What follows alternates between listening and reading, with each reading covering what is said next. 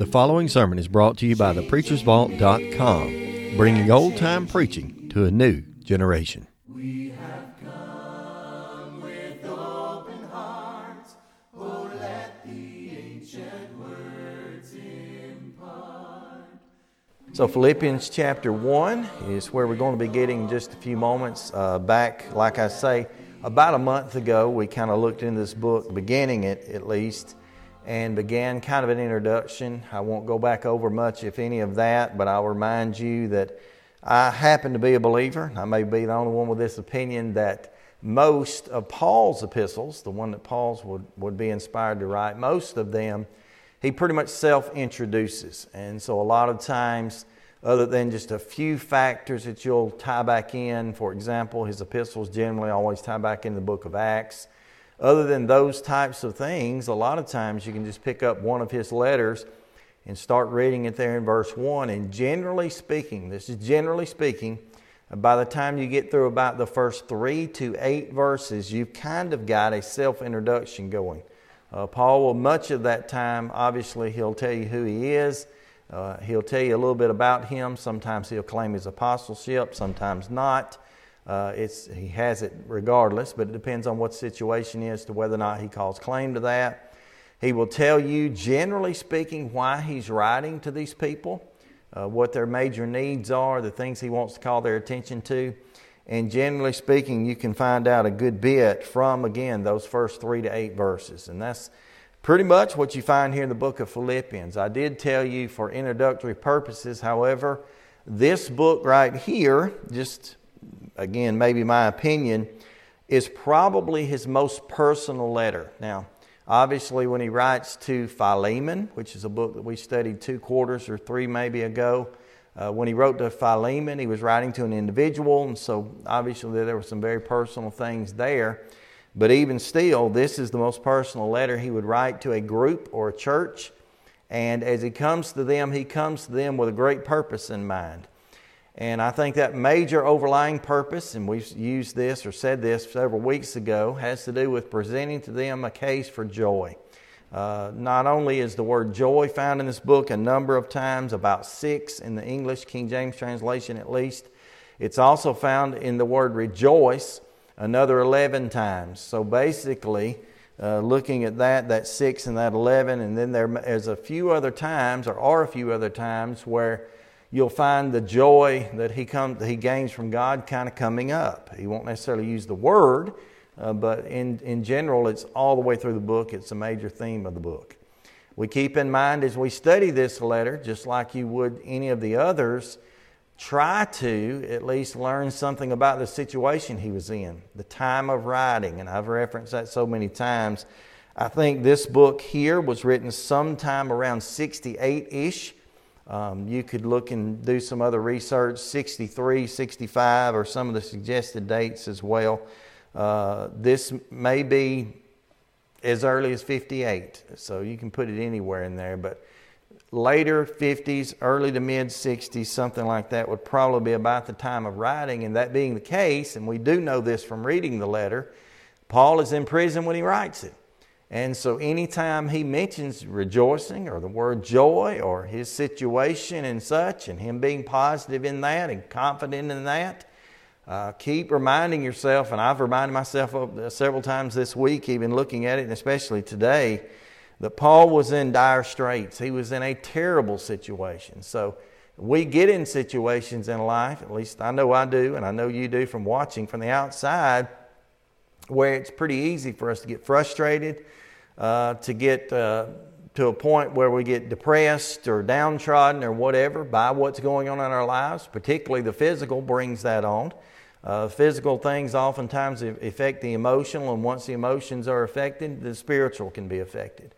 But again, Paul is writing this from prison, and he's not writing this from a really easy situation. He's most likely in a Roman prison, and he's most likely, and he even mentions such, in bonds or in chains. And so you imagine every word that he writes here, he's writing from the perspective of a man who's literally chained. And I've thought about that many times and thought, well, that looks something like the things you'd see in the television or movies. A man's chained to a pole or chained to this, chained to a bar or something like that. He's more than likely chained to another man. And so we think about these prison guards and that sort of thing. And a lot of times when Paul was put into prison, he was not just chained to a location as much as he was chained to individuals. And Paul always took advantage of that. And even in this letter, I know it by where it falls on my page from looking at it so many times. But when Paul starts to speak about the things that he's enduring, verse 13, for example, and how what's going on with him in his bonds, you might see as a disadvantage. For him was many times an advantage, because he had people, we would call them the captive audiences. So people who were physically chained to him, who as long as they were on their shift, whatever that was, he had free reign to speak, and they did not have a way of escape of that. We know specifically from looking at his situation in Philippi, when he was there, when he was in prison there, from Acts chapter 16, the latter half of that chapter at least, that's where we get the account that is given to us about the Philippian jailer. And you remember exactly what the situation was going on there around verse 25. It says there that Paul and Silas were singing praises and praying to God. And so in spite of being in prison, in spite of perhaps being chained to a wall, a bar, a floor, or even another human being, these individuals, Paul being the main one of the two, was singing praises to God. So his situations were difficult, but yet he found joy in spite of such. And so that's kind of the generalized theme of the book. And so I gave you an opportunity to get, I don't know how many we're able to get, but they're outlines. They're on the website on the home page at the very bottom. I have a few more of the printed copies of the outlines. I've got one outline that I held up maybe that month or so ago that's very in-depth. I don't know how many points there are. Well, there are 4 points, but there are like 8 points subdividing all of those, so very in-depth. That's more generally what we're going to use as we go through this letter. However, in addition to that, I had a little extra outline that was available also that had some smaller outlines. There's about 6 more of those smaller outlines. And the way I outlined that was to just say, Chapter 1 is, Chapter 2 is, Chapter 3 is. So there's 1 point for each chapter, being 4 chapters. So there's several 4-point outlines. And I would encourage you, when you're reading and studying the book on your own at home, to maybe take those smaller outlines and say, okay, I'm going to read the book through today, because you could easily do it in just a few minutes sitting, and say, well, I'm going to take this first outline today. And when I'm reading it, for example, one of those is Christ is our life. That's the first point for chapter 1.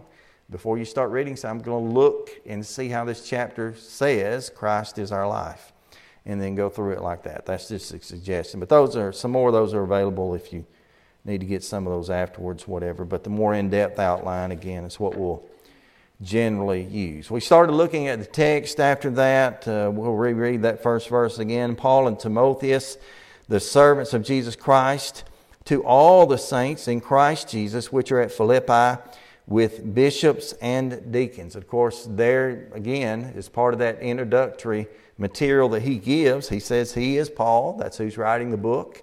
We've talked quite a bit about his name from other of these letters that we have studied. Of course, Timothy, Timotheus, he mentions there, being there at least present, or at least in mind with him. And he called on the name of Timothy in several of these epistles.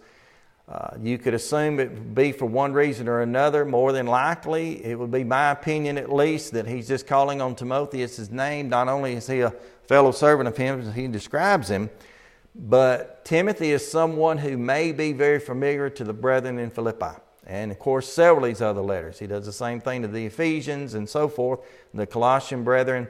They knew Timothy. And even though they knew Paul somewhat, and Paul had been exposed to them a lot of times, for these churches particularly, Timothy was the one they had spent more time with. There were situations like that one in Ephesus where Paul comes in with Timothy. They spend some time there together, and then he turns and leaves Timothy behind. And so I don't know if you'd call Timothy a located preacher. He seems to be that in a few of those congregations. And so they were very familiar with him. And so calling on his name would bring probably some good thoughts to their mind, and also give a little bit more affirmation as to the information that he's about to give to them in whatever the letter is.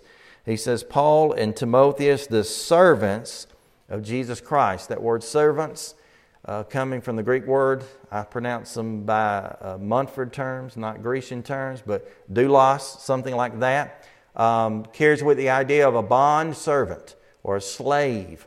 And it's a voluntary slave, and that's what both Paul and Timothy were. And I think if you didn't go any farther than that, and of course we would need to read further to understand the letter, but if you didn't go any farther than that, if we started right there to drive down our points in our minds and the lessons that we learn, we could say right there, in order to serve God, like Paul did, I would need to be enslaved to God or a servant to Jesus Christ. And I would need to give myself over to that. And of course, again, that's a voluntary thing. God has never forced anyone to serve Him.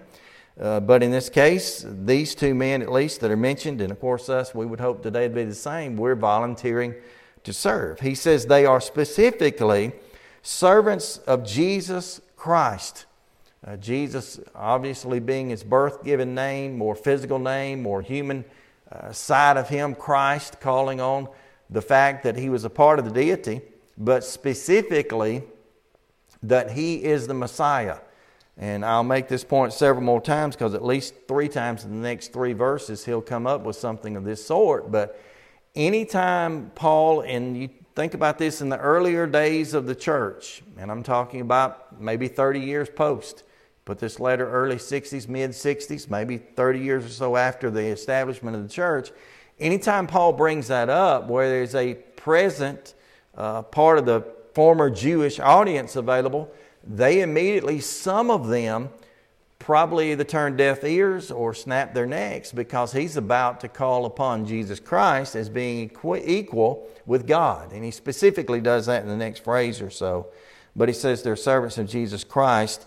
And he's writing to, if you want to know who he's writing to, he said he's writing to the saints at Philippi. And what does it mean to be a saint? We've brought that word out so many times. It means literally to be set apart, to be holy. It's the Greek word here that sounds something like, at least the way I say it, hagios, and it carries with the idea of the holy ones. And the word saint is always in the plural, save one occasion we'll get to a lot later in this book, and even then it just doesn't have the S. It doesn't imply that he's specifying that there's one saint in any given place. Why even bring that up? Because there's a whole religion built around the fact of certain individuals, men, getting what they would call sainthood and getting some special elite title or place in life because they've been determined by other human beings to be a saint. Just plain saint with a T on the end. Every time, biblically speaking, you find the word, it is in the plural because we are saints. All of us as Christians are sanctified, set apart, therefore saints. He says they are in Christ Jesus as well, which are at Philippi, of course that's the city, with deacons and bishops. Now, I was preparing my mind for the past really 8 weeks or so to talk a little bit about the terms the deacons, I'm sorry, I put that in reverse, the bishops and the deacons.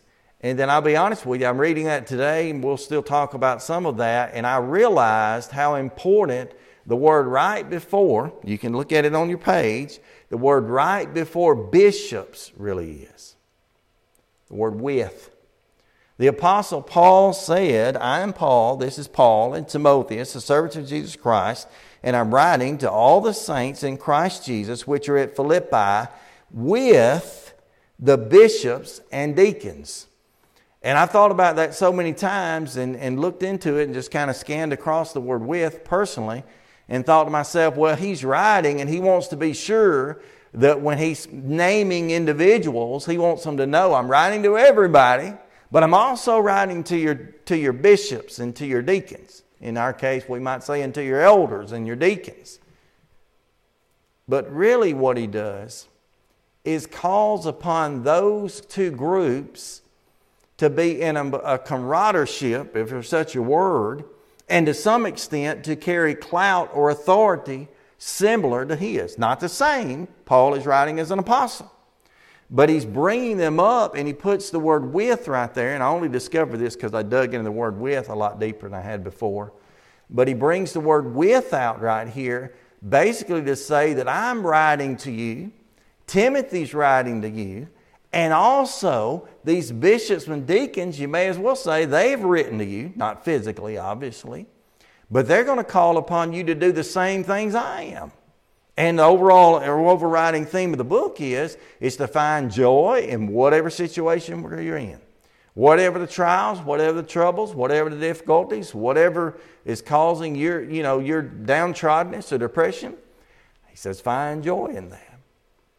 And so he's bringing, by using the word with, not instead of the word to, he's bringing them into this, and he's making them a part of this.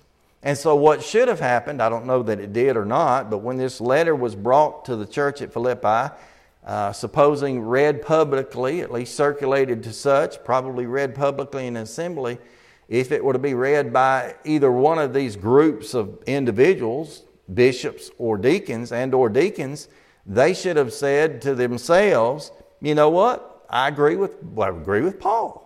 This is the thing that we want for you. This is a desire that we have for you as an overriding group of saints that meet in Philippi. Now, the word that we're looking at, or words that we're looking at here for bishops, I'll mention one more thing about that in a moment, but the words for bishops right here is basically the Greek word episkopoi or episkopa, depending on how you look at the noun or verb form of it. And that word is the same word, or a reference to the same word that we found earlier in the text over in Acts chapter 20 and verse 7, as well as Acts chapter 20 and verse 28, which is at least one of those two times translated as elder. Acts 20 and verse 7, it is the word elder. That's exactly the way it's translated. It should have been. Acts 20 and verse 28, the word is used again, and it's translated there as overseer. And then here we have it translated as bishops right here. The point being the word elder, the word bishop, and the word overseer are all speaking of the same individuals. And so these elders are supposed to be, you would see it in one perspective, the older ones, but not even age specific, as the ones who oversee. And so Paul calls upon them and says, I'm writing to you as we are servants, as we are the saints that are in Jesus Christ, those who are at Philippi, and I'm writing with your elders. I'm writing in agreement with, you might imply, your elders, your bishops, your overseers, and also with the deacons. You say, okay, now that all sounded halfway decent, but where do you get all of that? Because the prefix, and this is the way I define it, it's not necessarily what a Greek scholar would know about it or anything, but the prefix of the word that we see right here for bishops, again, that word right there, episkopa, there's a prefix in front of it that to us in English letters looks like S-U-N, like the sun in the sky. It looks like the word S-U-N. Just like we would use prefixes in front of words in our English language, as we speak sometimes. There's prefixes, there's suffixes at times on Greek words. And the prefix right here, S-U-N, means together in cooperation. So he doesn't even use the word here, with. What he really does is he takes the word for bishops, same word as elders, same word as overseers, but he takes the word in the Greek for bishops, which is episkopoi, and he puts the S-U-N in front and says, so I'm writing with you together in cooperation with your bishops. Now, to some or maybe all or any of you, you're like, I didn't care to hear that, but that's what I see. And I think that matters because it sets things up and sets the stage that these brethren there, the saints in general, you might say the average member, they're not just hearing from a man who's halfway across the country in prison. They're hearing from locals. They're hearing, in a sense, even though inspired of God, penned by Paul in coordination with Timotheus, they're hearing from their eldership. And their eldership with that cooperation, and he's going to use words for cooperation, fellowship, partnership several times in the next few verses. They're writing together. He puts the same prefix in front of the word for deacon. And it is where the Greek word would sound something like deaconoi or deakonos. Sometimes we talk about that. It means someone who stirs dust. And I've illustrated that word a few different times as if someone were sweeping a floor, a dirt floor in Jesus' day, and you sweep and sweep, and the more you sweep, you create nothing more than dust. But you don't give up. You don't stop. Well, whether it is the general dust that would be used from a broom or the fact that these individuals are just moving about and doing labor, doing work to the point that the dust around them is being scattered, that's the description of the term that he uses right here that we see in the English as deacons. And so he says, I'm writing with the S-U-N, or in coordination, alongside of, cooperation with your deacons. Again, two different groups, two different roles, the bishops and the deacons. The deacons are the administrators of work that is done, in that case, locally. One other thing that we want to bring into it also that I overlooked, I did mention this a few weeks ago, I'm bringing this back out randomly, but when I talked about the name Paul itself and what if any significance that name had, the word Paul meaning little, or the little one, you see as you go through the life of Paul, and at least in his writings, from the earlier letters to the later letters, his mindset about himself and his attitude about his personal authority, if he ever thought he had any, seems to dwindle. He does tell us on one occasion, a later occasion, that he was the chief of sinners. If you want to follow that out, there are 3 verses, there are many more that you could look at. But 1 Corinthians chapter 15 and verse 9, he has one mindset about himself, one of his earlier letters. A little bit later in writing, Ephesians chapter 3 and verse 8 has yet another attitude about himself. Seems to have kind of come from being this to this. And then that chief of sinners, 1 Timothy chapter 1, I think it's 13. Not sure. I have to look that one back up. But nonetheless, he gets all the way down to that for himself. So that's basically verse 1. Verse 2. Paul's very general, I wouldn't say generic, but very general way of speaking about himself, or speaking to a group of people. He says, grace be unto you, and peace from God our Father, and from the Lord Jesus Christ. Very typical. The word grace right here comes from a Greek word. It looks like chiros or chiriz, something like that. Is the idea, as we oftentimes define it, as the unmerited favor of God. It is more of a Jewish type, so got a Hebraic background to it, a greeting of sorts. Much like we might have started a letter. I remember writing letters when my grandmother lived in Mumford. She lived on Cedars Road. We lived over there where always, still parents do. So we're like literally crow flies, like 3 blocks apart. And I'd write letters and send them through the post office, and I wrote, Dear Grandma. That word dear. Similar to this, just a greeting that you might offer a letter with. But of course, with a lot of significance, because without the grace of God, it's the order in which he always writes that we cannot or cannot possibly have the peace of God. So as he wants grace unto you and peace from God our Father. Of course, peace carries with the idea of things that are brought to agreement. And if 2 people are in agreement, obviously if they're in complete agreement, there's not going to be any argument. There's not going to be any battles between them.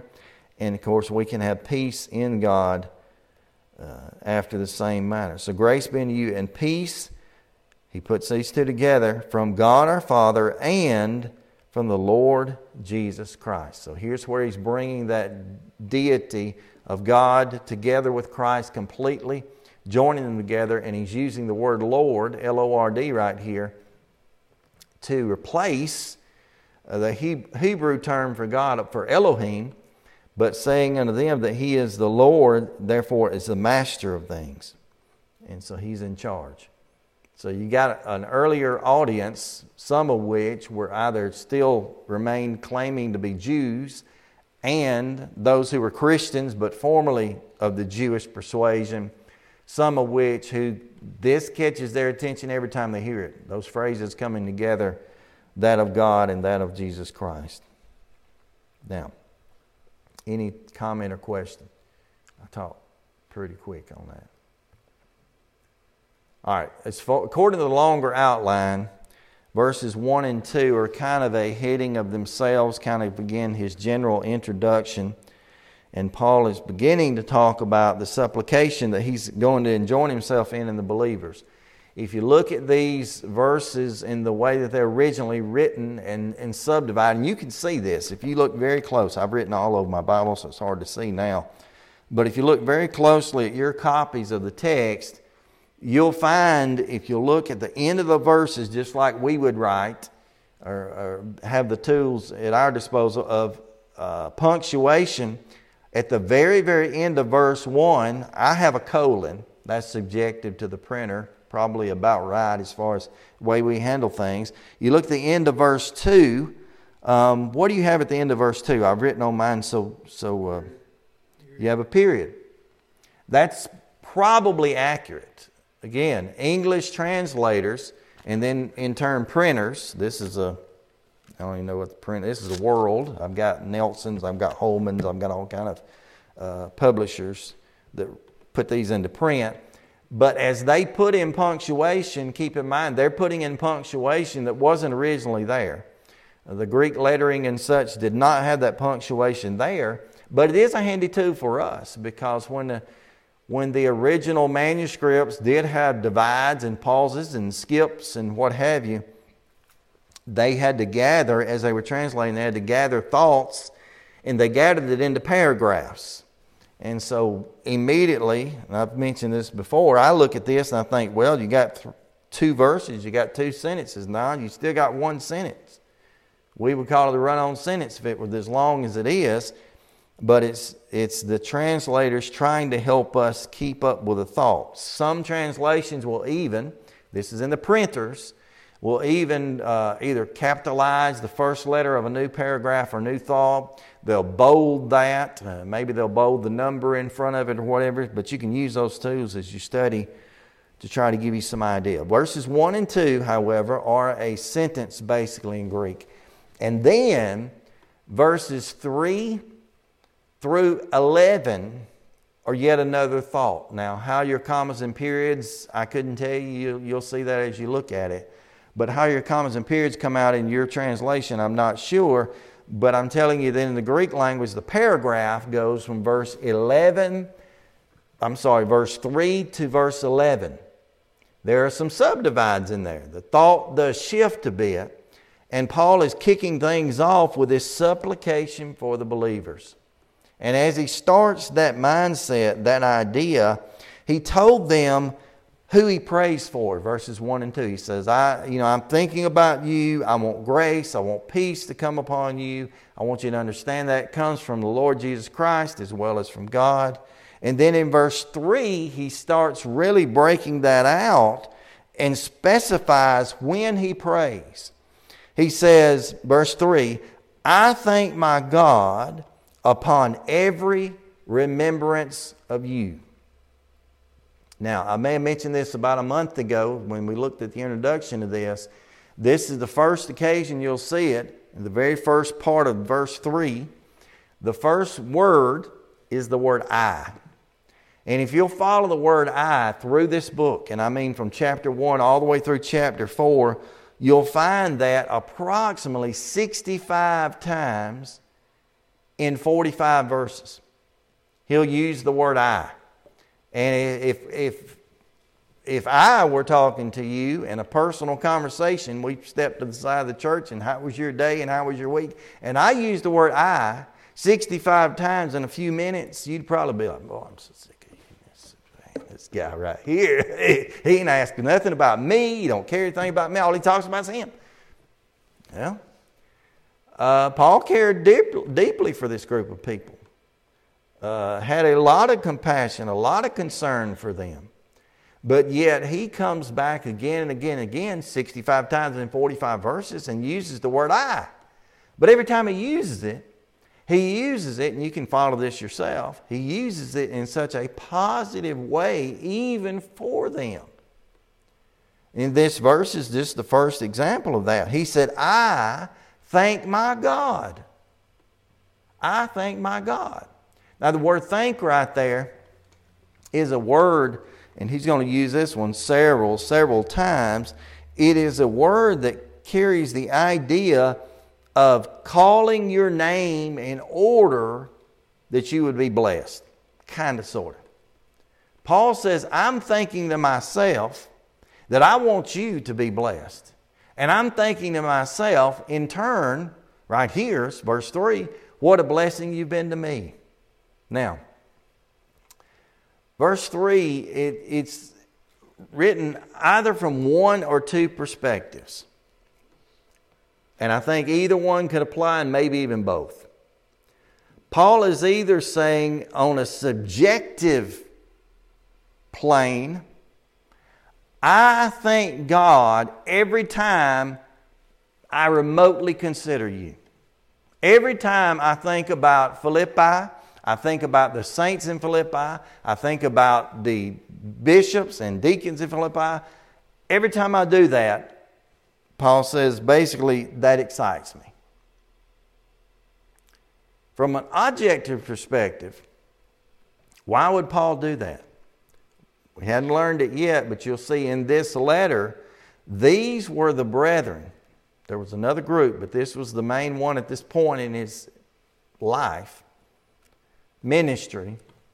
These were the brethren that took care of Paul.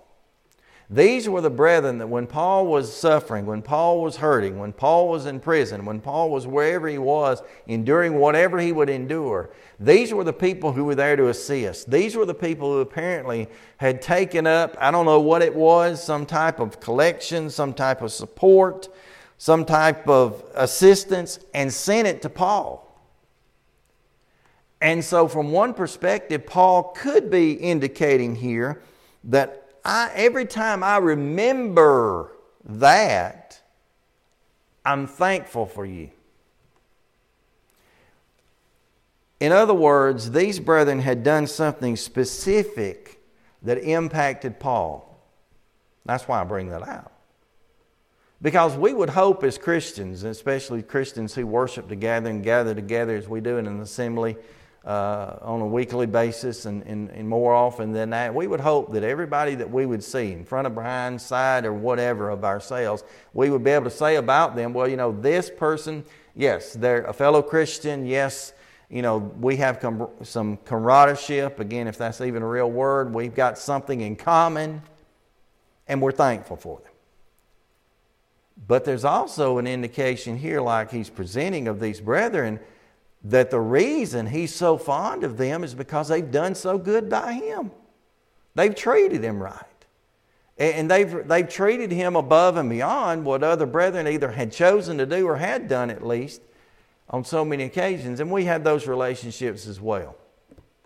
We have times where we as Christians, that we may be fellow Christians with everyone that would assemble. As far as they're Christians, so are we. But then there's also a handful or a smattering of people scattered around that same assembly, that building, where we would say, but that brother or that sister or that person, they mean something special. I got a fond place in my heart because they've helped me so many times. They've assisted me in this way. And that's kind of the way or the mindset, not that we would want to do it for any type of glory, obviously, but that's the mindset that we would hope that anyone would be able to have about us.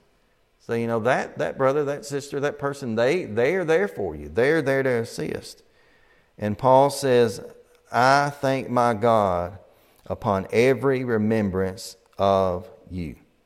So every time I think of you, every remembrance I have of you, I'm thankful for such.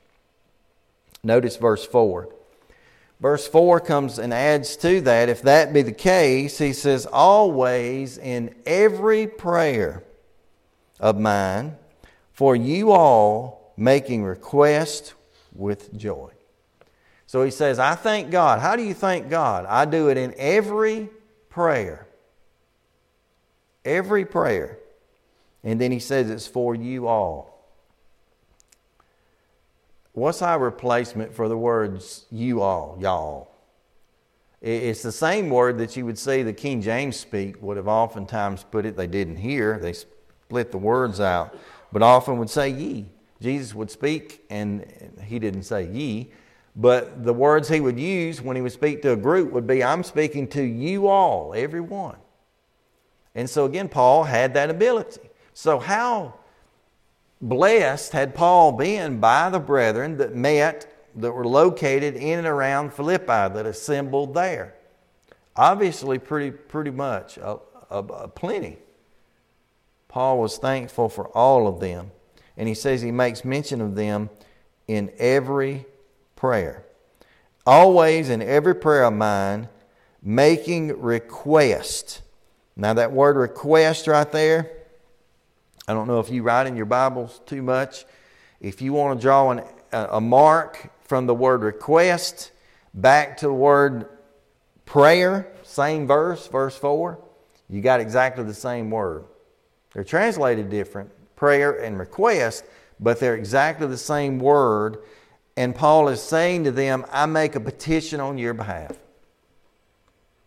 And so it's not just a generalized prayer that he's making where he says, God, I'm so thankful for the brethren. He does this, but it's not exactly what he does. He's not just saying, God, I'm so thankful for the brethren at Philippi. They're great folks.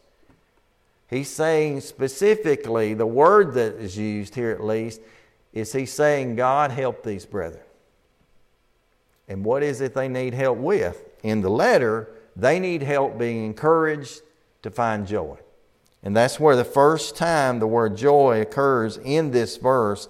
Always, verse 4, in every prayer of mine, making request with joy. And I don't know if you have a center column reference. I've got some. I don't even half know how to read them most of the time. It takes too long to trace around. But whether you do or don't, Acts 16 and verse 25. Again, that's where Paul and Silas are there in the Philippian prison and they're singing praises to God. That's how that account, that storyline opens itself up. These brethren are singing praises to God. So he found a way to find joy in his worst days. Now, as far as other situations that are not exactly specific to this, but because Paul's letter to the Corinthians predates the letter to the Philippians right here, you can go back to 2 Corinthians chapter 11, start reading about verse 23, where Paul starts reviewing all the difficulties he's had. All the times he had been beaten with many stripes, shipwrecked, apparently, possibly even stoned, all the things that he had endured previous to this. You can imagine that Paul is referencing back to all of that. And he knows that he has the ability to find joy. Now, one of the things that we'll see a little bit later in this, not quite yet, but we will get to it, is where Paul finds the joy. And that Paul is not making a claim here that he has arrived and that he's found joy in himself, or that he's found joy because he happened to like the jailer he's with or the fellow prisoner that he was with at the time, in Silas. He finds joy in those situations through God. So he says, always in every prayer making request with joy. We'll pick up right there next week, next time we meet. So verse 5 basically we'll pick up. I appreciate your attention.